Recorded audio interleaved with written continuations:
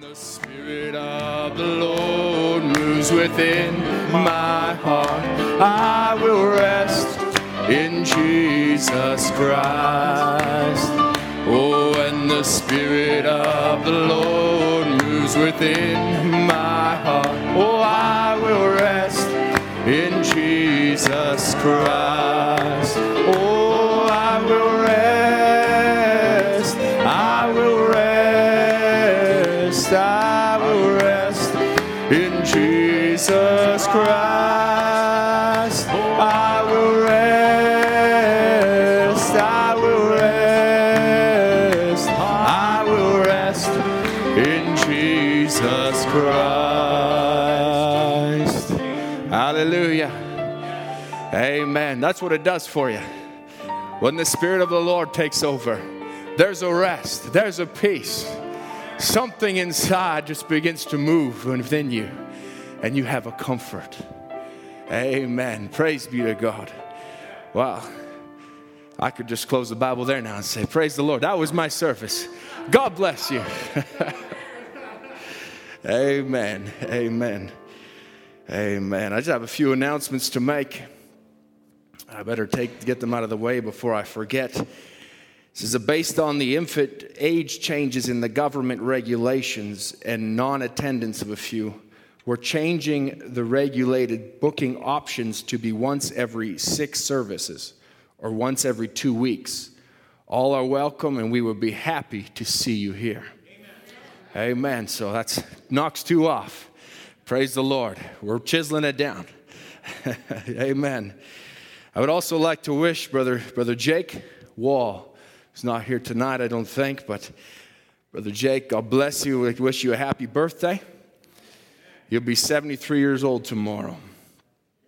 Amen. I was also fellowshipping with Brother Ed yesterday, and we were going over the list of the different people that had turned 60 this year, and there's quite a list of different ones, high caliber ones that have turned 60 this year, but there's some that are a decade ahead, and that's Brother Bob McDermott is turning 70 this year, which makes him 3 years older than his wife. And, far be it from me from saying Sister Elsie's age over the pulpit, but it'd be her birthday as well. So we want to say a big happy birthday to Sister Elsie McDermott. Amen. Amen. Let's take our Bibles together. Amen. We wouldn't want to forget anyone. Everyone is important. Every member of the body, a happy birthday. I remember I called my brother the other day. He's got a birthday coming up, and his son's birthday was a couple weeks ago. So I said, a happy belated birthday and a happy birthday to you coming up. And we don't talk all that often, so I better get it out of the way. But, those are times we celebrate our first birth. But there's a second birth we celebrate more than once a year. Amen. Amen. We ought to celebrate that every day. Say, thank you, Lord. If you have a birthday feeling, you feel like, man, nobody remembers my birthday. God remembers your birthday every day. Amen. Your new birthday. Amen. Let's turn to the book of Hebrews chapter 3. Amen. I would like to speak tonight on the seed at rest. The seed at rest. Sorry, I've got this. Amen. Amen. I have been preaching for a few years now, and I still don't know how to put these microphones on right. So, that's all right. Amen. Hebrews chapter 3. How many want the Lord to speak to them tonight? Amen. Amen. Let's just bow our heads together. We'll approach His throne one more time. Heavenly Father, Lord, it's so good to be in your house again. Lord, as it was prayed, I was thinking Brother Jerry Fox was praying this morning. Lord, we don't realize how much we appreciate it till it's taken away. Amen. But Lord, it ought to make it more real to us how every time we come into your house, we're here for a purpose, Lord. We're not here to just sit down and think about the job tomorrow, but we're here to receive from you. Lord, we want to put everything else aside. It's been a struggle to get here. Lord, it's been a struggle to be able to find the next time. When can I next be in the house of the Lord? When can I next come and worship? When can I next be here? But Lord, we're here right now. Lord, we don't want to put something off to another time, but we want to hear the voice of God today. Lord, we don't want to harden our hearts, but Lord, we want to say, I believe that, Lord. I believe your word once again. It's real to my heart, Lord. Lord, as Brother Ed was speaking this morning, Lord, how much more is it just real to our hearts today? More than it was yesterday, more than it was a year ago. Many things I've read in the past couple months that, Lord, a year ago, I knew them by heart. I could intellectually understand them, but they just weren't as real as they are today. Lord, I thank you, oh God, that there's a moving, there's a calling up yonder, a calling up higher. Lord, we're here to respond and say, Lord, we want more. We want to come closer. We want to be in your presence, Lord. Father, we just want to give you the first place in this service. Lord, I lay myself aside. May you just come and speak the words of life to your people, to your children, Lord, which is also your bride. Lord, come, sweet Spirit, whisper your secrets in our ears. Father, we love you with all our hearts, Lord. We love you. You're everything to us, Lord. Without you, many of us, Lord, would just be in broken homes. We'd be in terrible states, Lord. Some dead, some gone on, some drug overdose, some alcoholic, something. But Lord, you called. And you put something in us to respond. Father, you set us free, and he whom the Son has set free is free indeed. Father, we thank you. We thank you, Lord.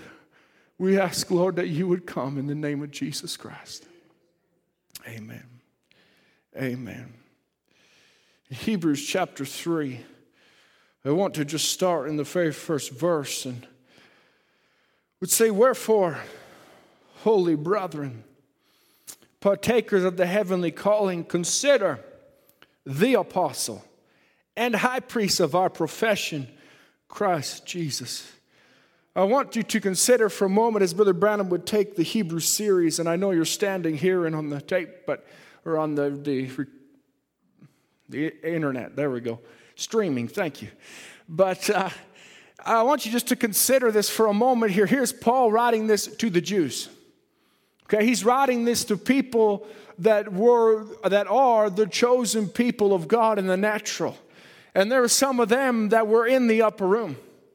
There was a church in Jerusalem. There were ones that got a hold of God, but he begins to write to them as one now that sat at the feet of Gamaliel. Okay, he didn't just learn the law in the desert. He knew the law by heart. If you read, I believe it's in Philippians where he said, if anyone could glory in the flesh, I more. I was of the stock of Israel. I was of the tribe of Benjamin. I was this, I was that. He says, I knew the scripture. So now he begins to write knowing exactly what the scripture says. And he was taught, Brother Branham would say, very well by Gamaliel.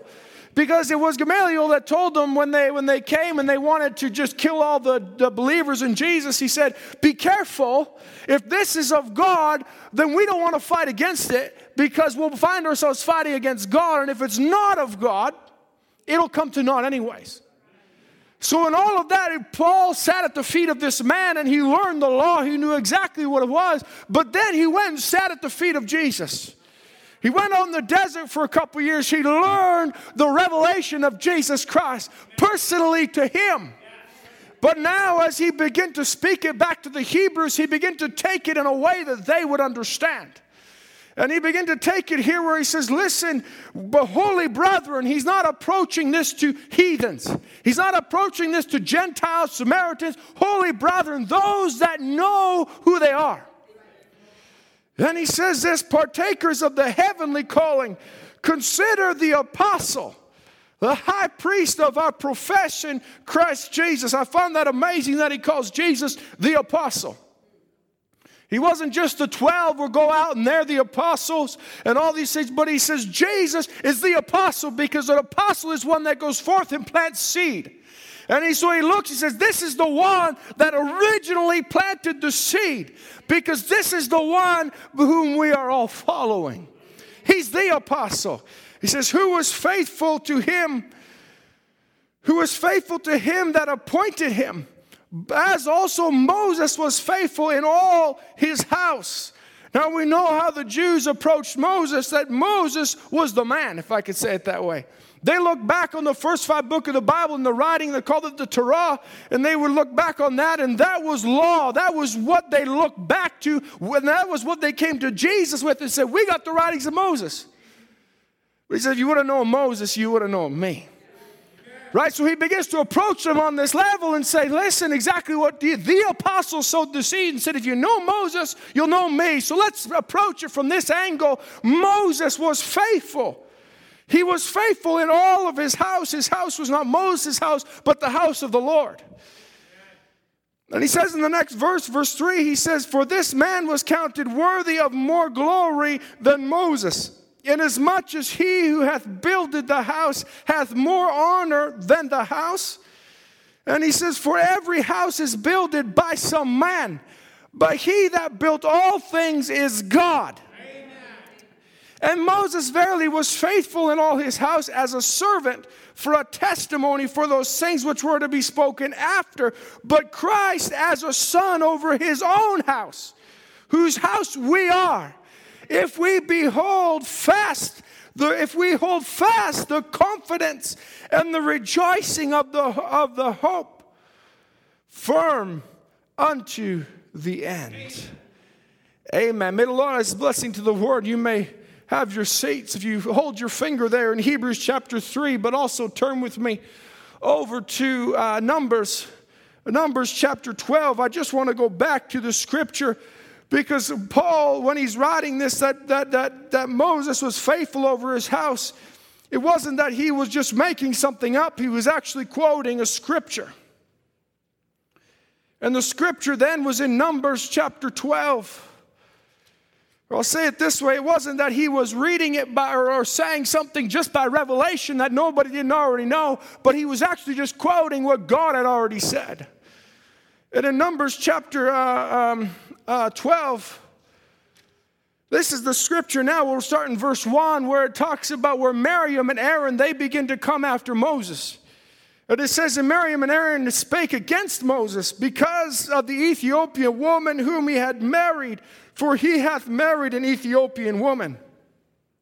And they said, hath the Lord indeed spoken only by Moses, and hath he not spoken also by us? And the Lord heard it. Now the man Moses was very meek above all the men that were upon the face of the earth. What a testimony. And also I'll say, what a hard thing to write about yourself. If you're the meekest man on the earth and you're writing the book of Numbers, and God says right in here that you are the meekest man in all the earth. Praise be to God. It wasn't Moses testifying of himself, but I can imagine as he's writing these things in his own meekness thinking, Lord, really? I got to write that in here? I got to put that in here for everyone else to read? God says, yes, write that in there. It says, and the Lord spake suddenly unto Moses and unto Aaron and unto Miriam, come out you three unto the tabernacle of the congregation. And they three came out, and the Lord came down in the pillar of the cloud and stood in the door of the tabernacle and called Aaron and Miriam, and they both came forth. Now I want you just to picture this, as I'm sure this is not a new story to anyone that's present here, but imagine this for a moment. Here they come to Moses in private. They didn't come to him in front of everybody. They came to him and spoke against him in private, saying, are you the only one? But God heard it. Because nothing's hid from God. He knows the secrets of the heart. He knew that this was going to happen. And God heard it. And out of that, God called them, saying, you three separate yourselves and come to the tabernacle. And there's a great show of the glory of God as the pillar of cloud rises up. So, well, something's really fixing to happen. And he calls out of the cloud, and he said, the Lord stood in the pillar of cloud, stood in the door of the tabernacle, and called Aaron and Miriam. Now he's called all three of them up, but now he says, Aaron and Miriam, you guys come forward a little closer here. I got something to say to you. And now as he calls them, and he says, hear my words, hear now my words. If there be a prophet among you, I, the Lord, will make myself known unto him in a vision, and will speak to him in a dream. But my servant Moses is not so, who is faithful in all my house.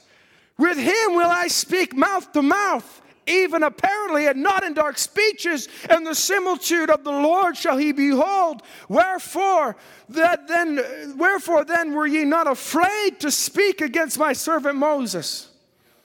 I want you just to notice a few things here, because here he begins to call up Aaron and Miriam. Miriam is a prophetess. Miriam is one that has seen visions. She's had dreams. She's prophesied. She's done things. She's a recognized prophetess. In other words, she said a prophecy and it came to pass. She was recognized by the children of Israel to be a prophetess, and God begins to speak to them and to begins to say that, listen, if there be a prophet among you, Miriam, you should know this. I'll speak to you in this way. And I'll say this, if you can go with me, we as humans, we like this scripture. Because I, the Lord, will speak to them in visions, and it's easy to look at it that way, because then you can differentiate the man from the God. Because you could see, he had a vision, so that's God speaking. Or he had a dream and it came to pass, so that dream was of God. It's easy to see that, but now God begins to speak in the next verse. He says, but with Moses, it's not that way. That's not to say Moses never had a vision. We don't know. But it was to say, listen, when Moses speaks, it ain't Moses speaking. It's me speaking through the lips of Moses. So in other words, he's saying it's a lot harder to differentiate between the man and the God. Because it's not just the words of Moses that's speaking out. I'm the one that's speaking through him. So how could you speak against him? Because when you're speaking against him, you're speaking against me. Wow. So here we are, and God is speaking to a prophetess and a high priest who have seen the glory of God over and over and over again. And here they're in the awesome presence of God, and God himself is speaking to them and saying, listen, I know you like it this way, and you think because it's this way, you're just as good. But with Moses, I speak through him. In other words, he's the one with the message for this day. He's the one that I've given the word of God, that his word is my word. What I'm saying to this generation comes from Moses. Whatever you're speaking, whatever vision I'm giving you, that's complementary to what Moses has already said. It's complementary to what the messenger for the day is already speaking. They ought to have found a rest in the words of Moses. Because these weren't just, this wasn't Dathan and Korah. This wasn't Balaam and Balak. This was Aaron and Miriam. This was the brother and the sister of the messenger. This is the ones who ought to have known better. But here they were coming and saying, listen, we're just as holy as you. God speaks to us also without recognizing this was the man for the day. This was the man for the job. This is the one that God called. Hallelujah.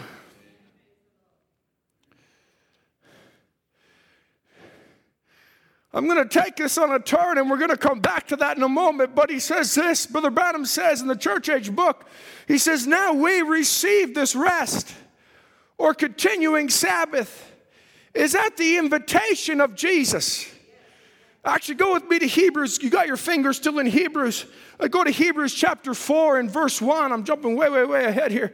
But we'll jump ahead and come straight back. Hebrews chapter 4 and verse 1 says, let us therefore fear, lest a promise being left us of entering into his rest, any of you should seem to come short of it.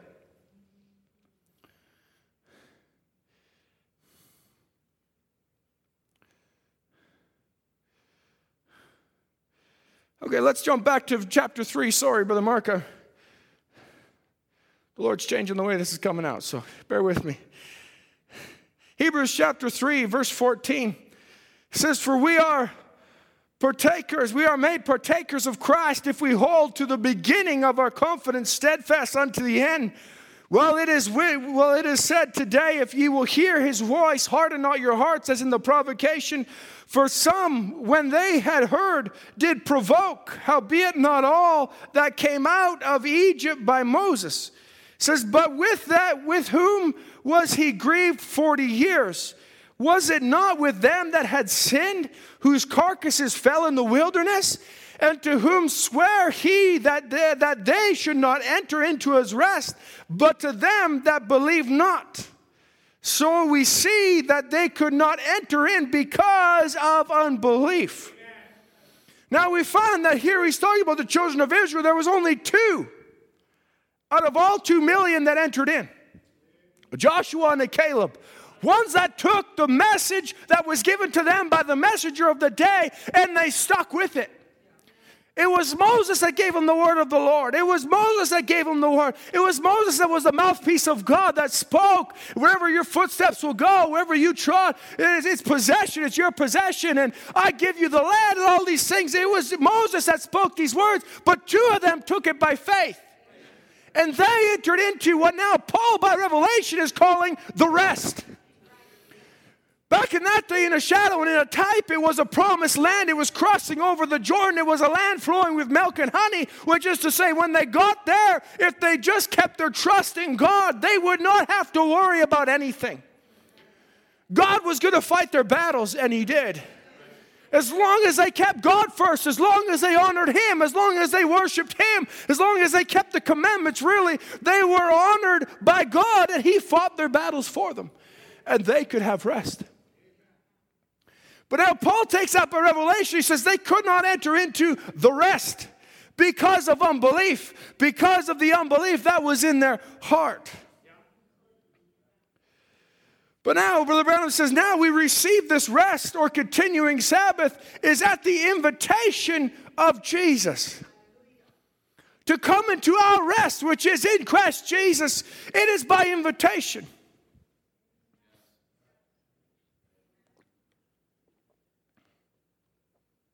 Amen. It's not something that you could just strive for and become. It's by invitation. So it's by invitation of Jesus. He said in Matthew 11:28, he said, come unto me, all ye that labor and are heavy laden, I will give you rest. Take my yoke upon you and learn of me. So in other words, it's not that the invitation is just a specific invitation, but the invitation is given out to all. That Jesus gives the invitation. It says, if you're heavy laden, if you're striving in your own works, just come to me. I will give you rest. Don't worry about it. Don't try and work at it. Just come to me.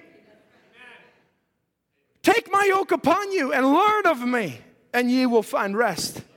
Or keeping of the Sabbath, Brother Branham says, not a day, but eternal life Sabbath unto your souls.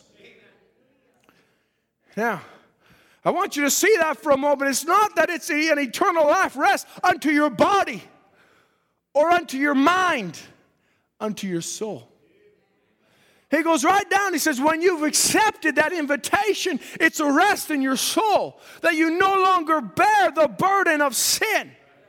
You don't bear the load that you reckon, I'm lost, I'm a sinner, all of these things, and the striving back and forth, searching for satisfaction. The rest is in that you know you're saved.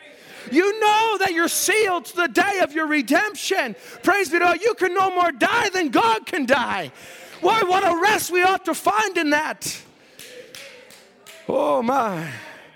Go with me to Philippians chapter 2.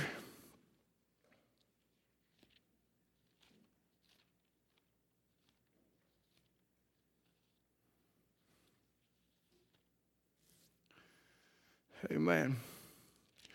Philippians chapter 2 and verse 1, once again, a very familiar scripture to us all. It says, if there be therefore any consolation in Christ, and if any comfort of love, if any fellowship of the Spirit, if any bowels and mercies, he says, fulfill ye my joy, that ye be like-minded, having the same love, being of one accord, of one mind.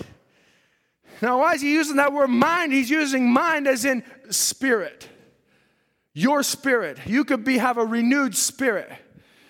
He says, but you may be of one mind. Let nothing be done through strife or vainglory, but in lowliness of mind. Let each esteem the other better than themselves. Look not every man on his own things, but every man also on the things of others. It says, let this mind be in you, which was also in Christ Jesus, who being in the form of God, thought it not robbery to be equal with God. Now, I need to just stop here. Because here he begins to speak about the mind and being equal with God and all of these things, how he thought it not robbery to be equal with God. Now, last week we took and we ended on a scripture of Isaiah chapter 58. And how you ought to pray. And when you pray, you don't pray lifting yourself up or pushing others down, but rather that you look on the things of others and esteem them greater. That even in your prayer, that in your spirit you would enter into a prayer for others.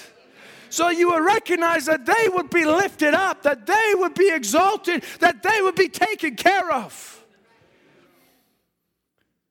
Now let me say this, and then once the seed, the predestinated seeding of God that's in your soul is at rest, then it's not, the mind is not for us to obey, but rather it is simply a humble surrender. It is not that you sit there and beat yourself up because you still got bad thoughts, you still got something in your spirit that's bothering you. No, but it's a humble surrender. Moses was a meek man. To be meek is to surrender yourself to the will of God. That's what the meekness that Moses had was. That he was willing to surrender himself no matter the complaint.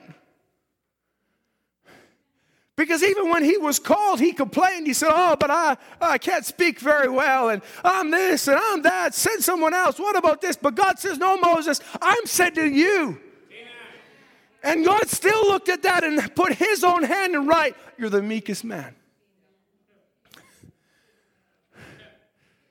God remembers that we're dust.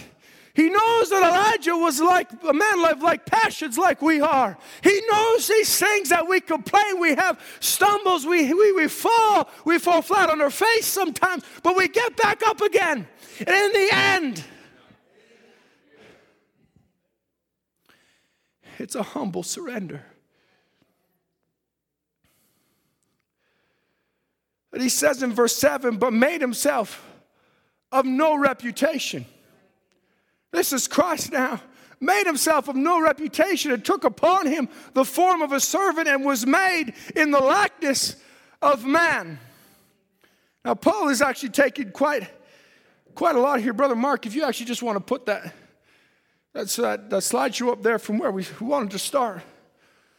It's the same slideshow I used a couple weeks ago, but I think it'll help illustrate this, because in this scripture, go to number 6, brother. Is that number 6? That's number 6. Okay. It's not number 6 on my computer, that is. There we go. So now, as Paul begins to speak in this scripture, keep your Bibles open, because we'll refer back to it, where he begins to speak about things. He says, fulfill you my joy. He says that you be like-minded, having the same love, being of one accord and of one mind. Let nothing be done for strife and vainglory, but in lowliness of mind. So he's speaking now. He's speaking in the spirit realm. Let it be done not through strife and vainglory. Don't let the filter that's there be a filter of strife to say, how can this benefit me? How can I get better than my brother or my sister? He says, don't let it be done that way. Don't let it be done for your own glory. Don't let the word of God live through you for your glory. Because you turn the grace into lasciviousness. But now he says, let nothing be done that way, but esteem others. He said, look not every man on his own things, but every man on the things of others. Let this mind be in you that was also in Christ Jesus. Now, he's speaking, let this mind be in you that was also in Christ Jesus. Because the very next verse, he takes it and he says, who being in the form of God, thought it not robbery to be equal with God. Now, it wasn't that in the spirit of a man you can be equal with God, but rather in the soul. Rather right here where the Holy Spirit has quickened a predestinated seed, and now it's not your life. It's Zoe, Brother Branham says, that's God's own life. That's why it's equal with God, because it's not you, it's God himself. Jesus, who thought it not robbery to be equal with God, but he says, let the mind then that was in Christ. Don't just stop there and say, well, I've got the new birth, but don't stop there. Say, let the mind, let the memory, let the imaginations, let the reasoning, let all of those things become subject to the Word. How did Jesus do it? He made himself of no reputation. Took upon him the form of a servant and was made in the likeness of man. Now listen, what is the servant? A servant is one who looks on the affairs of others. A servant isn't one that's looking after himself. He's waiting for the master. He's looking for the master for the affairs of the other. Amen.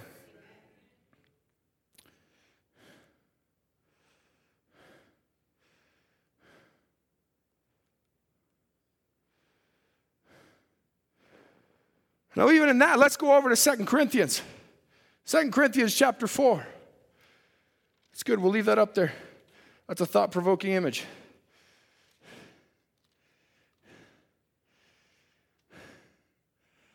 Second Corinthians chapter 4 and verse 1 says, therefore, seeing we have this ministry, as we have received mercy, we faint not, but have renounced the hidden things of dishonesty, not walking in craftiness, nor handling the word of God deceitfully, but by manifestation of the truth, commending ourselves to every man's conscience in the sight of God. That it's not you that commend yourself, but rather it's the works that you do that commend you in the sight of God. He says, but if our gospel be hid, it is hid to them that are lost. Catch these statements for a moment. If the gospel be hid, it's not hid to the saved. The seventh seal is not a secret to the bride. It's a secret to those that are lost. The gospel is hid to those that are lost. I don't know how many times I've had someone come to me and say, the Bible just talks about do good unto others as you would have done unto you. So just be a nice person, you'll get to heaven. To them, it's hidden. They're completely missing what the message for the day is trying to say.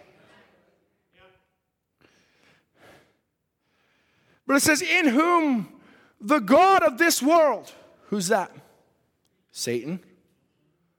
Small g, the God of this world, hath blinded their minds. Now you're starting to understand the picture that's up there. He's blinded their minds. To them which believe not, he said, lest the light of the glorious gospel of Christ, who is the image of God, should shine unto them. For we preach not ourselves, but Christ Jesus the Lord, and ourselves your servants for Jesus' sake. For God, who commanded the light to shine out of darkness, hath shined it in our hearts to give the light of the knowledge of the glory of God in the face of Jesus Christ. Oh my. Now, back to this image we have, that now you see, so this is an individual that has had the Holy Spirit in their soul. In other words, the predestinacy that's within you has been quickened. But this now, even in the mind, there still comes thoughts that are anti-Christ. This isn't that you are thinking these thoughts, but it's that these thoughts come to you. Okay, that Satan wants to put thoughts in your mind because anything that's against the word is anti-Christ. Okay, so don't let that stumble you, but rather he puts thoughts in your mind that are anti-Christ, even though in the soul you're sealed to the day of your redemption. You're not lost. You're not going anywhere. God's touched you. God's come down. It's God himself living within you. But there could still be thoughts that enter into your mind that you must cast down. But the Bible says when this happens, when the divine love, the faith in your heart, the Holy Spirit, you have a new birth, that's the beginning. And if it was easy where God just then took you and pulled you through a pipe, there would be no reward. But he says that's the beginning of your trials, and we ought to count our trials more precious than gold. I've just listened to a message on the way here where he says we ought to even thank God for our temptations. Hallelujah. Hallelujah. But how do those temptations come? By an antichrist thought. Be put into your mind to tempt you to do something against the nature that's within you. So here Paul, he's writing in this in Corinthians chapter 4. It's saying that our gospel, it's not hid. But Satan wants to cloud the mind. He wants to darken the mind. He wants to blind the minds of the individual. So to them that are lost, I could back this up to where it's the first birth. But to them that are lost, them that don't have the predestinated seed, God allows Satan. Yes, because he's just a tool in the hand of God. God allows Satan to blind their minds so that way when the Holy Spirit comes across their path, there's nothing there to receive it and it's blocked out. But there has to be darkness. Hallelujah. There has to be darkness because the darker the night, the brighter the light. If you shine a light in daytime, it doesn't seem to make a difference. But if you go into a dark place and you shine the same light, now you see the light. That's how the light is made manifest, is by the darkness, so that he allowed Satan to cloud the minds of the individual, so that way in their spirit they would be so deluded that they think they would make a difference by setting a police station on fire. Their minds are clouded.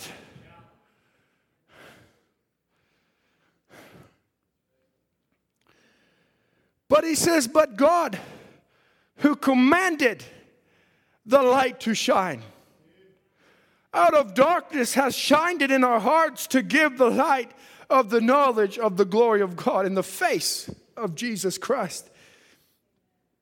I want to just say something here. If the 2 million would have died in battle and only Joshua and Caleb would have survived, we would have just said, what's the odds? Because the other 2 men, they just got wiped out and just Joshua and Caleb survived. I mean, that's a pretty amazing battle. It must have been a hard battle. But it wasn't that they died in battle. It was that they stayed there in the wilderness. And it was by the sovereign hand of God that he said, in his wrath, he said, I will not allow you to go into your rest. I will not allow you to cross over. There's only 2 that will cross over. God made sure that there was enough darkness to make that light very bright. It wasn't by happen chance.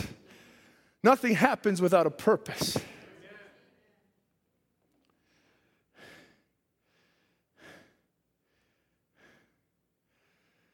But these thoughts can bring back all these other things that can begin to cloud your mind.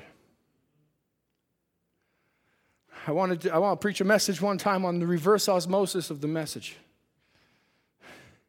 Or the reverse osmosis of the Gospels. Reverse osmosis is pushing water through a semi-permeable membrane. In other words, it's a membrane that only allows certain molecules through.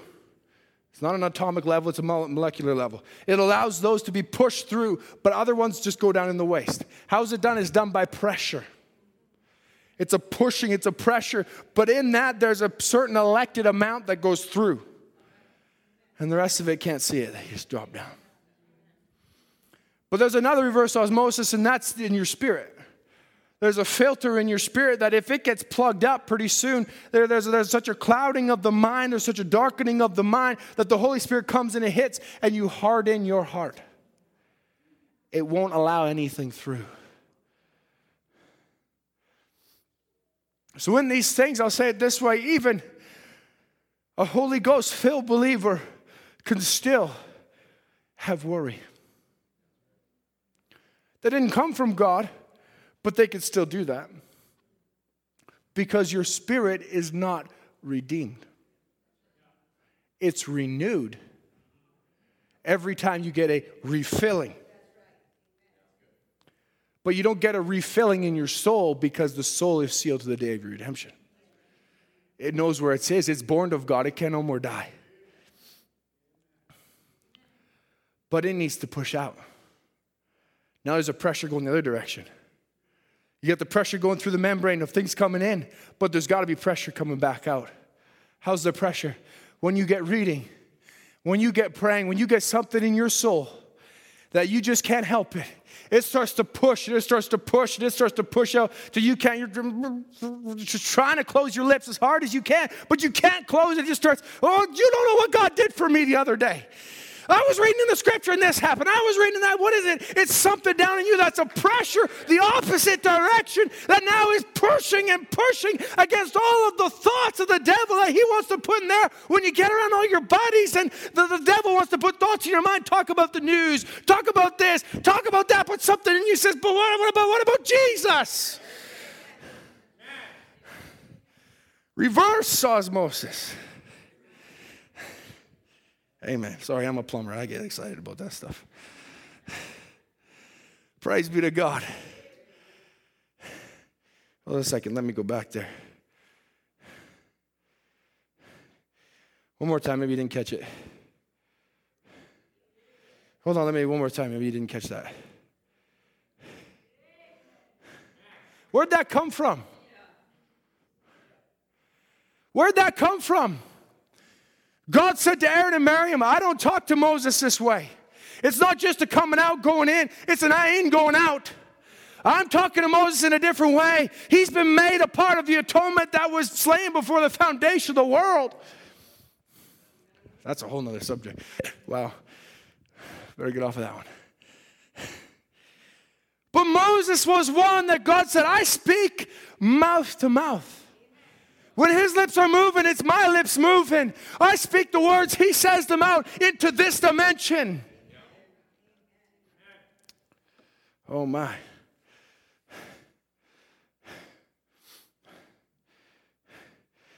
As Jesus in Matthew chapter 4, we won't turn to it, I'll just drop another example here. Matthew chapter 4, Jesus was tempted of the devil. After he was gone 40 days, 40 nights in the wilderness, afterwards he hungered. There's a real fast. Not well, afterwards he hungered and thirsted, and he went and he hungered, and he went and he was looking for something, and Satan came to him and began to tempt him. I'm going to say, if thou be the Son of God, turn these breads into stone, or these stones into bread. There we go, that's better. And if you're really hungry, just do this. It was a temptation. Jesus didn't get up and say, don't you know who I am? I've got the life of God in me. I've got Zoe in me. I can no more die than God can die. I'm a son of God. Don't you know who I am? I could do anything I want. Satan, get behind me. No, he said, it is written. In other words, he made himself of no reputation. Oh, hallelujah. He didn't get all lifted up in his own spirit. He knew who he was, but he just got himself so humble till he humbled himself to the will of God in his life. It is written of me. Hallelujah. Oh, Satan might put thoughts in your mind, but you could go back to him and not say, don't you know who I am? But you could say, it is written. You would deceive me if it was possible, but it ain't possible. Praise be to God. You could say these things happen by happen chance, but it is written, the footsteps of the righteous are ordered of the Lord. You could put any kind of sickness over me, but it is written, by his stripes I am already healed. See, it's not you, it's not me, it's not us getting proud and boastful. It's a surrendering to the will of God. Hallelujah. Hallelujah.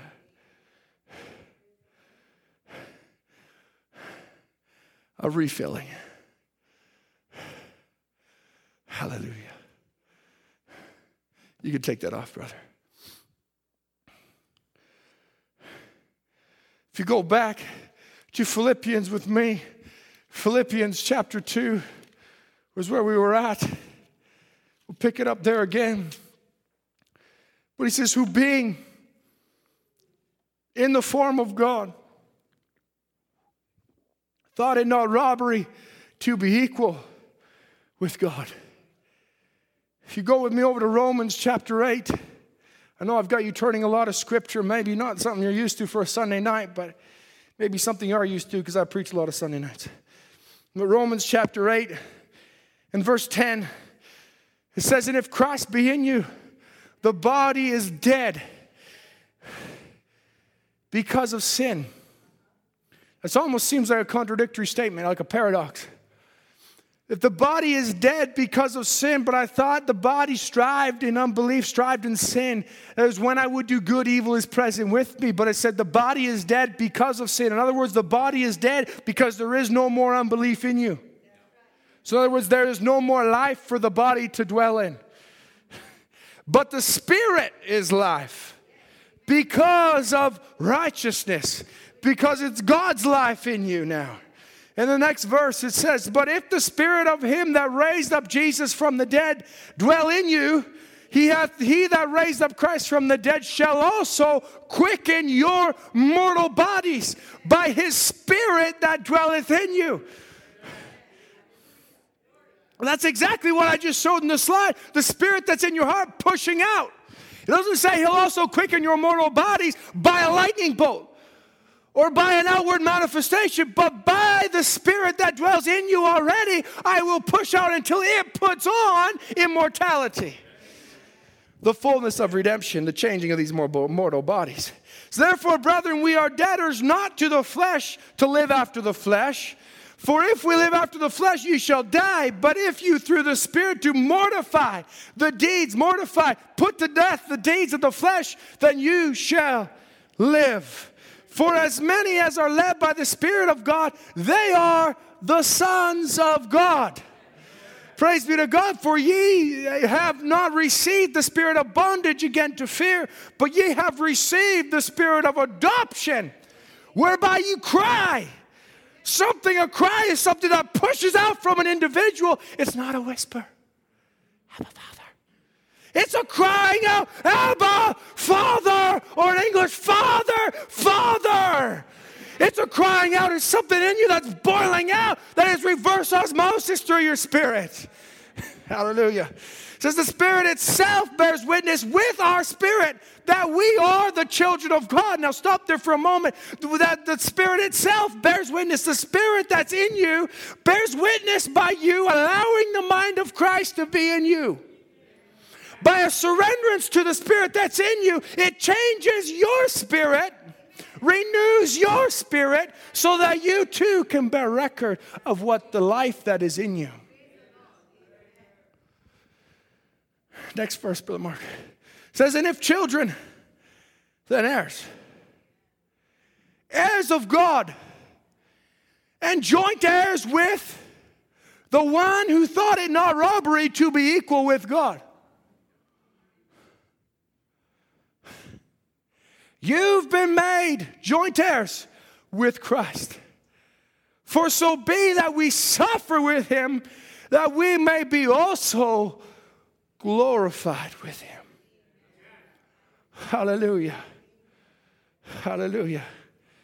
No matter, Brother Branham would say, how long you've been laboring under your load of sin. Whether it's been 10 years, 30 years, 50 years, or longer. Come with your tired, weary life, and you will find rest. The true Sabbath. Jesus will give you rest. Now, he takes it in the Sardisian church age, where he takes Revelation chapter 3 and verse 4. Right down on the bottom, it says, thou hast a few names, even in Sardis, which have not defiled their garments, and they shall walk with me in white, for they are worthy. That sounds like quite a statement. They are worthy. But Brother Branham would take that and say, do you realize who is saying this? It's Jesus, the worthy one himself. This is the only one is counted worthy to take the book and to hand it, to take the book out of him who sits upon the throne. And now this worthy one is saying to his saints, you are worthy. Here is the one, the only one that's qualified to judge, and indeed all judgment is committed to him. As he says, you are worthy. These words are as astounding as the words in Romans 8 verse 33, where it says, who shall lay anything to the charge of God's elect? It is God that justifieth. God says, I am righteous, in other words.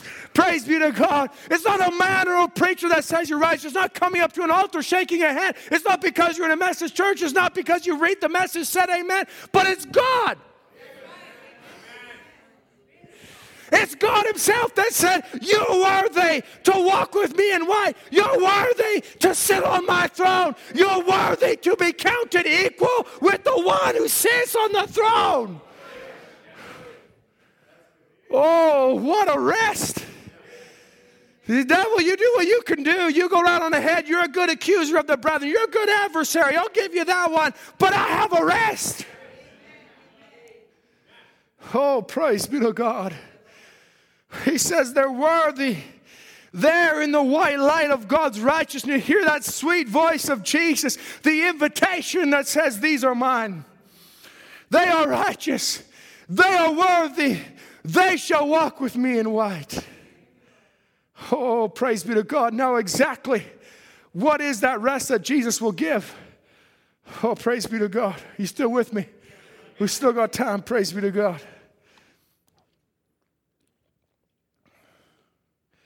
He says now exactly what is that rest that Jesus give? Isaiah chapter 28, verse 8. Sorry, I didn't give you that, brother, but you can go ahead and put that up there. Isaiah chapter 28 and verse 8. It says, for all tables are full of vomit and filthiness, so that there is no place clean.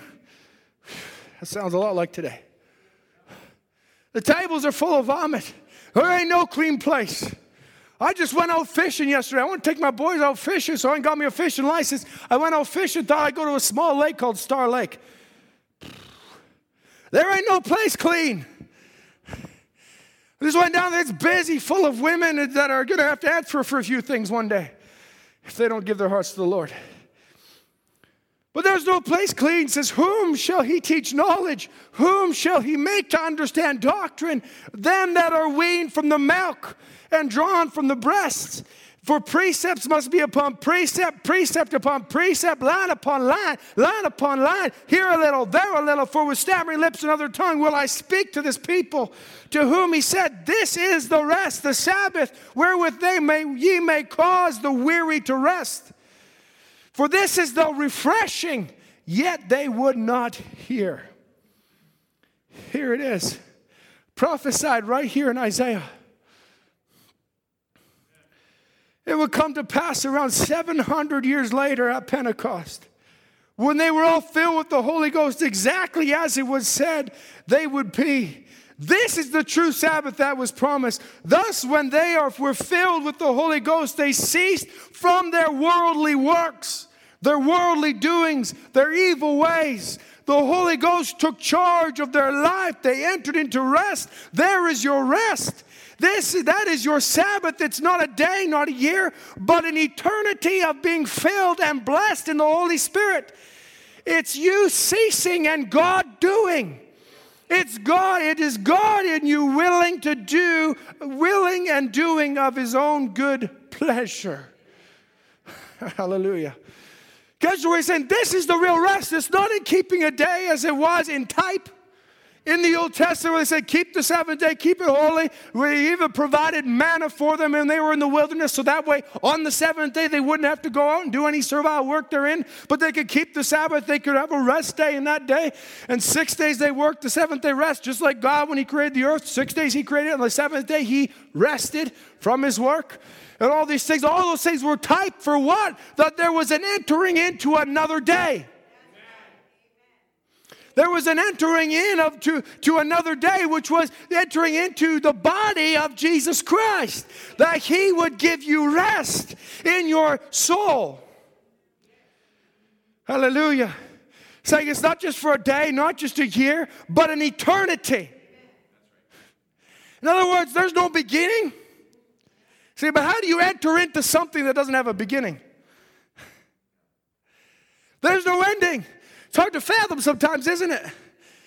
Have I entered into something that I began to rest at that point? No, you just stepped from this dimension back into the dimension that you were already meant to live in. Because it's a rest in your soul, and your soul takes on an eternal value.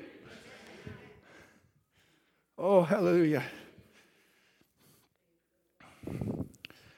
So there you are. No matter how many sensations of sanctification, it's a sensation. Sensations of being filled with the Holy Ghost. But now, when you get so full of it that you can't do nothing else, He gives you another language then. He just fills you up. He takes the Holy Spirit. He gives you another language. Does that mean we should all go speak in tongues? No. That's a gift of the Spirit. But not all have that gift of speaking in tongues. But rather, He gives you another language. In other words, you go ahead and give this Bible to someone who's not born again. And then you begin to explain to them the revelation that God's given you. To them, it's completely Greek. It's completely another language where they're looking at it and saying, I can't see that. I don't see that anymore. How can these things be possible? Like Brother Branham, when he was there, he was at a minister's conference one time, and then he was talking to them, and they were trying to say, you know, there's a couple things we just don't understand. I believe it was over in Switzerland, if I'm not mistaken. I could be wrong. But he began to explain to them about, you know, and he began to explain to them, no, this is the angel of the Lord stands beside me. And all these things, and how the supernatural gifts works, and how it's, and then right there, he just stands up. And they asked him, they said, do you mind if we take pictures? Could you let us know when the angel of the Lord is in the room, and we'd like to take a picture of him? He said, sure, you'll know when he's in the room. I'd like to imagine the tone of voice he said with that. You'll know. And they got it all set up in the room. And they got the camera all set up, and right then, the angel of the Lord come down. And as he began, because they were kind of having some questions about the discernment, you know, is it mental telepathy, is it this, is it that, are they writing on the prayer cards or something? And right there, as Brother Branham standing up talking, he begins to look across the table at a man that's sitting there and begins to discern exactly what's wrong with him, why he hasn't touched his supper, why everything's going on. He's got stomach problems, he's got this going on, he's got that's going on. And he says, it's over now, eat your supper. He said, that man attacked that like a starving dog. He hadn't touched his breakfast the whole time, but then all of a sudden when he pronounced he was healed, and in that moment they took pictures. And here's the point is afterwards they developed the pictures. He brought, I believe it was Brother Minor Argenbright that was there, and they brought it to him, and Brother Minor said, oh man, they got to believe it now. And Brother Branham says, no. If they ain't predestinated to see it, they ain't going to see it. You could literally show them a picture, and the pictures are there in the Supernatural series where the pictures are, and it's literally coming right down. And he says, the moment when I'm in a vision, you can see the light is completely around his head. You can't see Brother Branham's head. And then as the vision leaves him, it goes over his right shoulder. Exactly as he describes it. And he says, but if they ain't predestinated, they'll mess it all together. That won't help them one bit.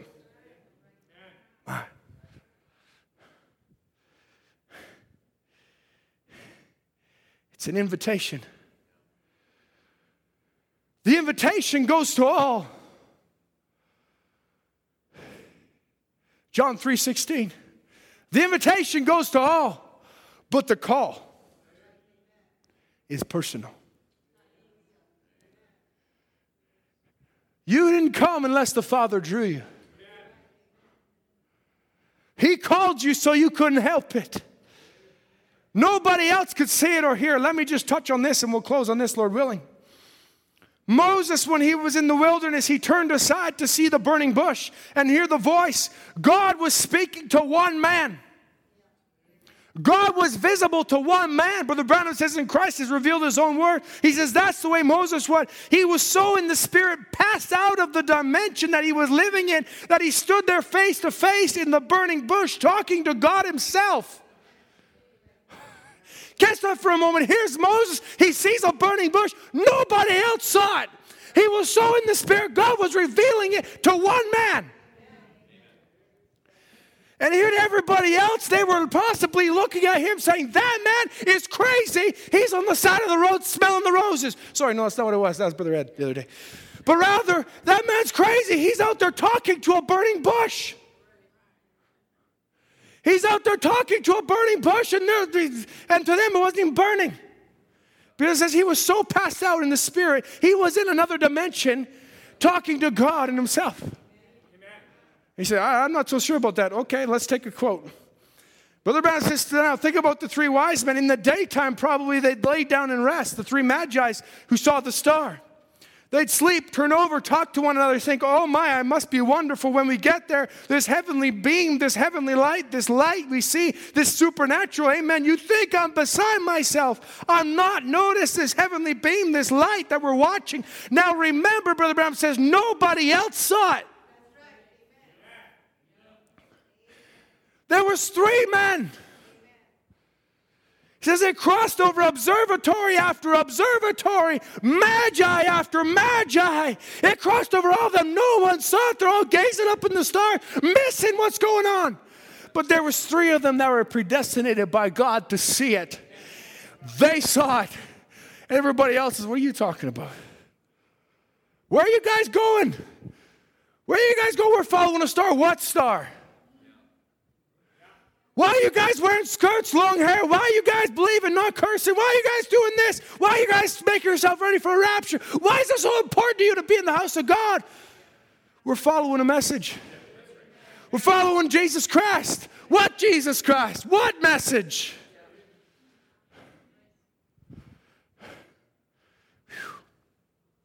Nobody, let's take it a step further. Nobody saw the light that Paul saw. The same thing, it struck him down on the road to Damascus. Paul was not on his way alone. It was him and a group of men, and it struck Paul right off his horse. And nobody else even saw it. The power to strike a man right off his own horse, that it blinded him and he fell backwards, and he's blind and he's struggling. Lord, who art thou? And they're all standing there like, what's going on, Paul? You really lost it this time, buddy. I mean, I know you're a religious man and you're really, you're really passionate about what you're doing, but this is taking it a bit far now. We're in the middle of the desert and you're crying out about something. And now you're telling me you can't see anything? What have you? Get some dust in your eyes? Let's blink it out. Here, let's flush your eyes out. He says, no, that ain't it. I saw something y'all didn't see.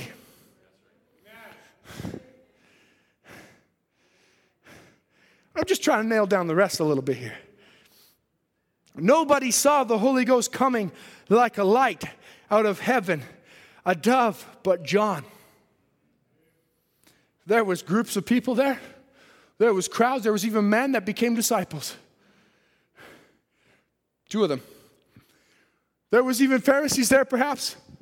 But nobody else saw it come down. They just heard John say, behold the Lamb of God. To some, to John, he heard the voice. This is my beloved son, in whom I'm well pleased. But to many, it was just thundered. They're like, John, man, I mean, he really went crazy this time. I mean, he said a lot of crazy things. Vipers, snakes in the grass, the ox is laid to the root of the tree. He preached all these things, and I think he's going a little crazy this time, because now all of a sudden he's saying, behold the Lamb of God. And then now he's saying, this is the man, follow him. Well, what's John talking about? But he saw something that nobody else saw. Amen.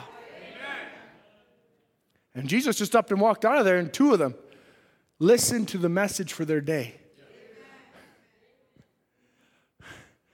Oh, my. Why is it always 2? Joshua and Caleb. And the 2 disciples there. Sorry, I forget their names. You can call it out if you remember it. The 2 disciples that followed him. And they came up after Jesus. Why? Because they heard the message of John. The message of that was the last message that John had. And they got it. There wasn't going to be another coming of John the Baptist. My goodness. You all know where I'm going now. There's been a lot of people come and say, Brother Branham, I don't know what he preached the last 3 years of his ministry. He kind of went a little crazy. He started to say some things. He started to preach some things that just didn't make a lot of sense. But there's a people, a predestinated word bride, that caught what he was saying and listened to the last message he speaks. I'm not talking about communion. I'm talking about the 3rd Paul. Hallelujah. There was a lot of people that said, oh, the first pull's great. It drew all the little fishes in. Praise God. A lot of people said the second pull, that's great, the discernment of the Spirit. That scared the little fishes away. Hallelujah. Oh, but then when the third pole came, it was meant to catch the big fish. You put your name there. Hallelujah. You are worthy. If nobody else cares what the world says, it doesn't matter what anybody else says. You are worthy. You're the big fish that he was fishing for. Hallelujah. That you can walk into a room. You've been in a place alone with Christ. It's become personal to you that you've been there and you say, I don't know what happened, but it's real and I'm free. You know what I'm referring to? The vision of the third pole where they went into a room and when they came back out, the other lady asked and said, what happened there? I don't know, but I'm healed. Oh, hallelujah. You can say, what happened in the Word? Explain it to me. I don't know, but I believe it and it's real. Oh, hallelujah. Why? Because God spoke to one man. And he wasn't just a man having visions and seeing dreams and having all kinds of things. But when he spoke under the anointing, it wasn't him. It was God speaking. Oh, my. Like I said at the beginning, we like the visions because that's easier to differentiate. Oh, that was God and that was William Branham. But when he got under the anointing, when he started preaching and there was an anointing there, it wasn't him anymore. Oh, praise be to God. We got a message that we don't want to speak against. We don't want to rise up and say, well, listen, you're not the only holy one. God said, I'm worthy. So I'm the big fish. I'm somebody, Is the house greater than the builder? All things were built of God. That's where we started. Christ as a son over his own house, whose house we are. If we do what? If we hold fast the confidence. What confidence? The faith in the Word of God. Hold fast to the revelation of Jesus Christ to you personally. And I thank God it's not a struggle. Holding fast to that is the most restful thing you've ever done. You don't have to hold it in trembling and fear and, oh God, if I lose this, that's it, I'm lost. No, but there's a rest in you because you know I'm sealed to the day of my redemption. I cannot be lost. Praise be to God. Once he's taken that fish, he's reeled that big fish in, he doesn't throw it back in the water. This ain't no catch and release God's program. Hallelujah. This is a catch and keep it. Hallelujah. And it ain't a fish story either. When the fish came out of the water, it was only this big, but it's grown since then. And that ain't a lie. That ain't a fish story. That's because he got the new birth and he stayed in the Word of God and he kept growing in Christ Jesus. Oh, praise be to God. Let's stand to our feet. We'll stop there tonight. Oh, I got so much to thank you for, don't you? And that ain't even the song I want to sing. I want to sing one of my favorites. When I was in need, I called on the Lord. He heard me. He healed me. He's my companion. He's my best friend. He's the only true God. He's faithful right to the end. He's tremendous. He reached out in the fire. He reached out in the darkest, most miserable place and turned the light on. Oh, praise be to God. There's a man here, if you don't got a light on your soul, who can turn on the light. And when that light shines in darkness, I'm in the darkest, deepest pit. Praise the Lord. The light will be even brighter. Hallelujah. Oh, praise be to God. Go ahead, Brother Marty. When I'm in need, I call on the Lord. And He hears me. Yes, helps me. He is faithful and true. Forget His own companion, my best friend, the only true God, someone greater, a wonderful Savior, Jesus, the Lion of Judah. Our God, our God is tremendous. His strength never faileth. He goes through the fire just the same a sinner like me. He is almighty. I'm not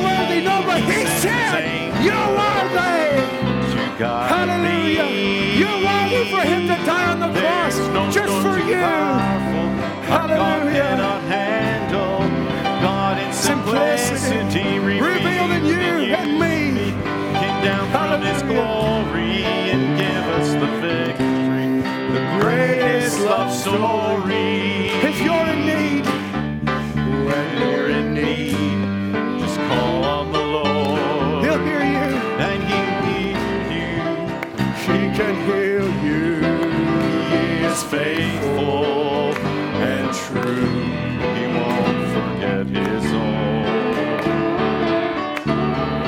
He's your companion, your best friend, the only true God. There's no one greater, a wonderful Savior, Jesus, the Lion of Judah. Our God is tremendous, His strength never faileth. He goes through the fire just to save a sinner. He is almighty, He sends His angels to guide me. There's no storm too powerful our God cannot handle. Our God in simplicity revealed in you and me. Now His glory and give us the victory. The greatest love story.